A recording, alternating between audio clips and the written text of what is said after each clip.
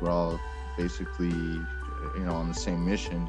And right after I spoke with her the first time, I talked with a therapist, and she's looking for where to learn about integrating psychedelics into her practice, and having to go to Peru or Jamaica and stay for a couple months to learn this stuff, and it's going to cost 5 to 10 grand. And it's like there's a huge need. So if we all come together and kind of facilitate that with Sarah, with what she's doing, I think that she's offering a very needful service for healers. So yeah, I mean, it'll prevent some therapists who are really, really good people from doing it, from like being able to, like, that means like if you can't spend $10,000 to go, and you can't like put your practice on hold to go to Jamaica, like you have to wait to be able to like talk to your clients about integration. And I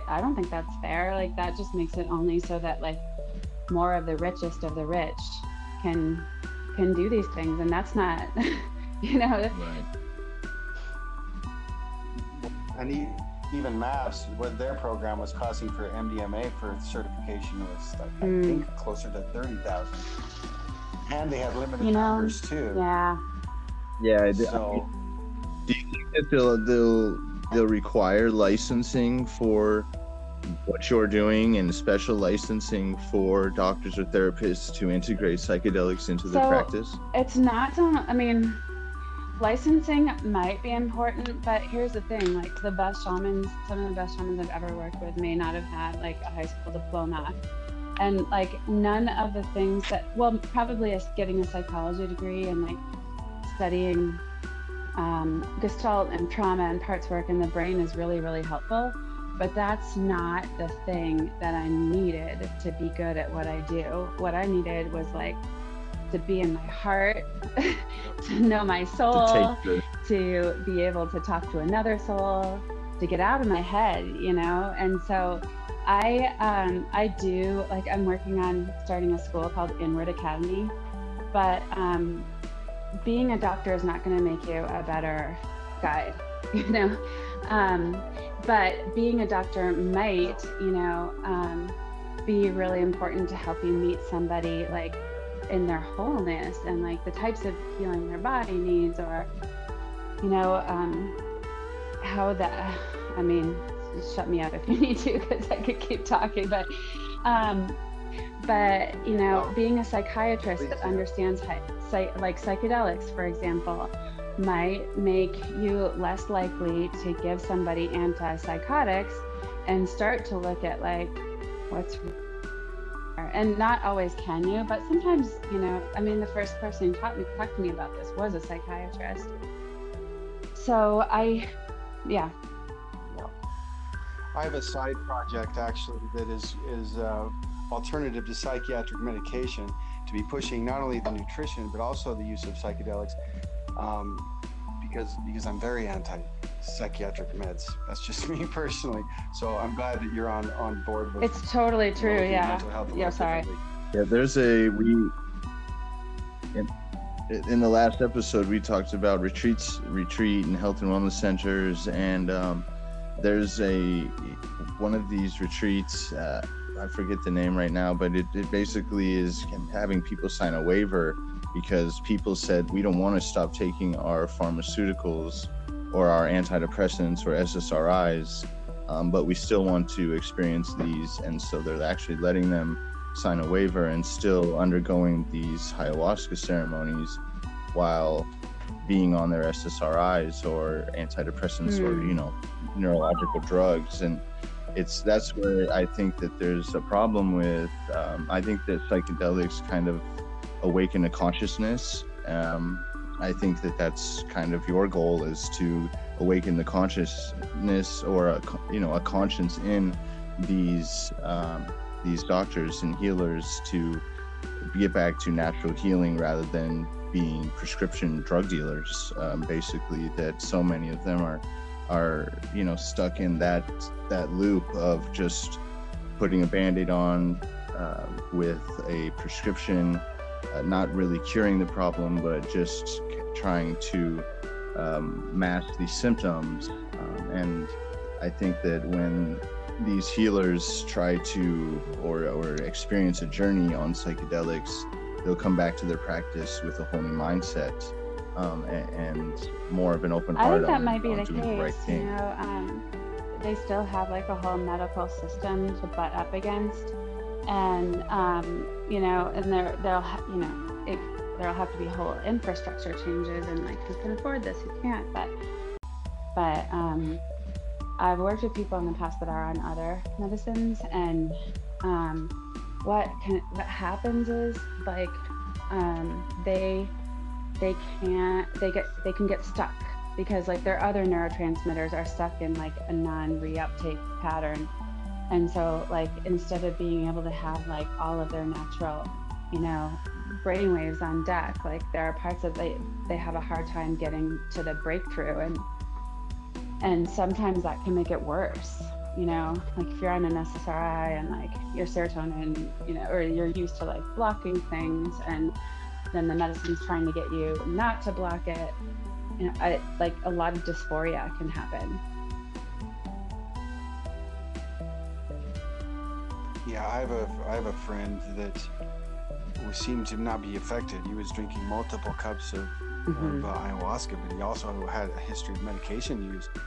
And so he couldn't even he did have some experience like later at night when he was laying in bed, but it was very difficult for him to even get the benefits of it because of that. Yeah, it's really interesting. I mean, when we get, when we don't deal with the trauma that creates the depression in the first place, we're really accustomed to being able to block it, and we become very effective, and we can overcome the medicine with our control centers. It happens a lot.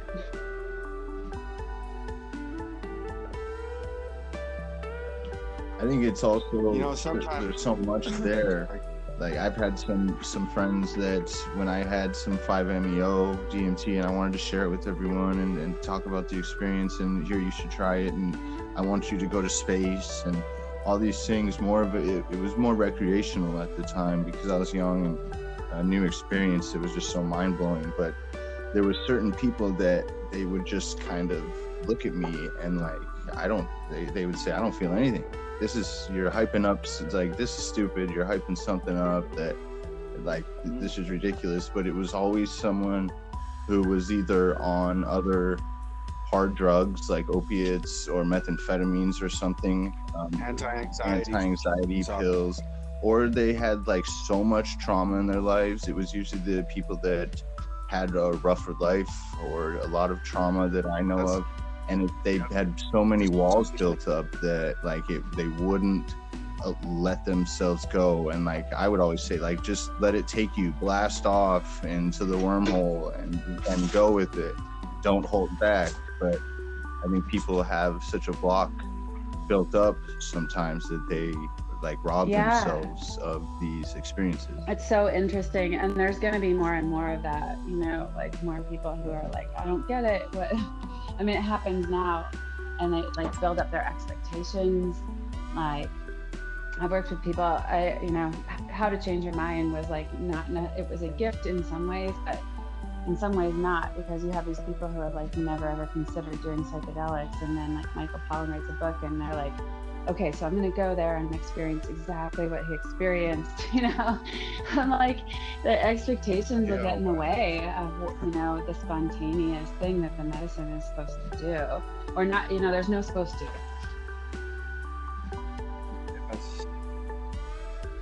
Well, there's a flow there, and even when ceremonies or groups that come together, I've got some people who do a lot of breath work, but they're not as experienced with plant medicines, and they'll be like, Mike, why aren't you holding ceremonies? And I'd be like, it doesn't really work like that. I'm not going to advertise this.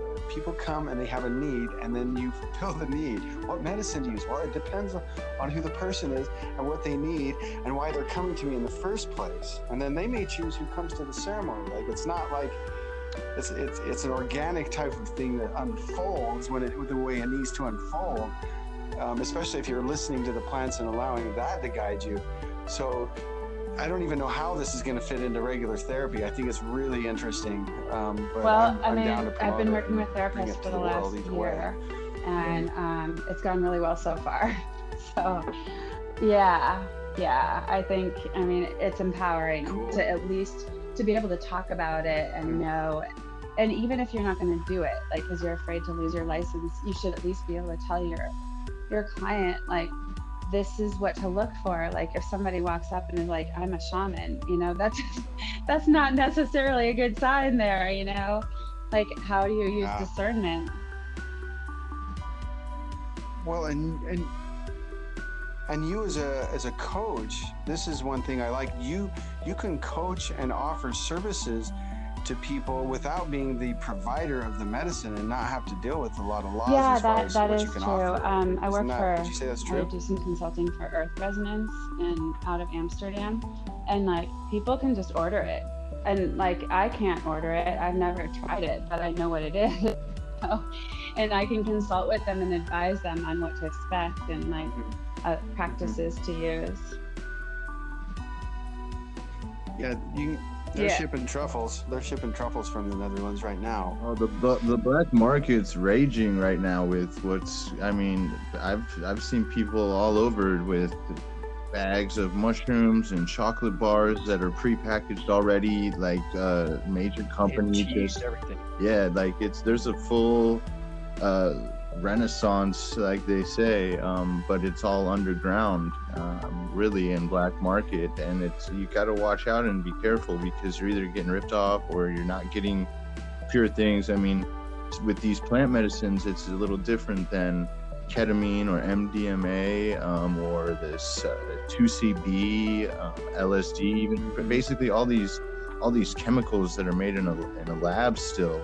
You know, they have their psychedelic benefits, but if you have, you know, Joe Schmo down the block in his laboratory basement, a lot of these guys, they got chemistry degrees and then didn't apply it to a career, couldn't get a job. But so you have all these chemists that are now sitting in their basements cooking up all kinds of different psychedelics and different derivatives, and it, you know, I can see a lot of bad light being shown on this industry because of the bad players, and some of the, I know that we'll see, as soon as they started really legalizing cannabis, there was the cannabis syndrome, where people were getting that hypoxia, you know, and all of a sudden now there's a side effect from cannabis that we never heard of. It was just you're really high, dude. You know, that was the you're tripping. But now it's like people throw up and go to the emergency room with this cannabis syndrome, and they're finding out that it's because the cannabis was grown with chemicals and pesticides, or has mold on it because they didn't cure it properly and dry it right. And so I think that you're going to see so much of this industry you know, be frowned upon, and because of these bad actors and these bad things, players going on, and it'll cause the industry overall, FDA, like we've talked about, to get these medicines into the hands of the big pharma, and doctors will prescribe these, and so you will still have to leave the country for these ceremonial things and really immerse yourself into that, rather than going to some retreat in Oregon that like people opened up their backyard to offer, you know, the drugs that they've cooked up. Yeah, it's a weird world, basement, and you know? like, I don't need to go down that rabbit hole. Like, I know medicines, I know consciousness, you know, I mean, as much as I could know in this human body, you know, and we're all, you know, we always are kind of like prone to entropy, you know, or chaos. It happens. I just gotta like hold my ground and hopefully like share and guide and teach people who are coming from the heart the right ways, and also like teach them to look at themselves for the right way, like really look inward for the way to be with that. And, you know,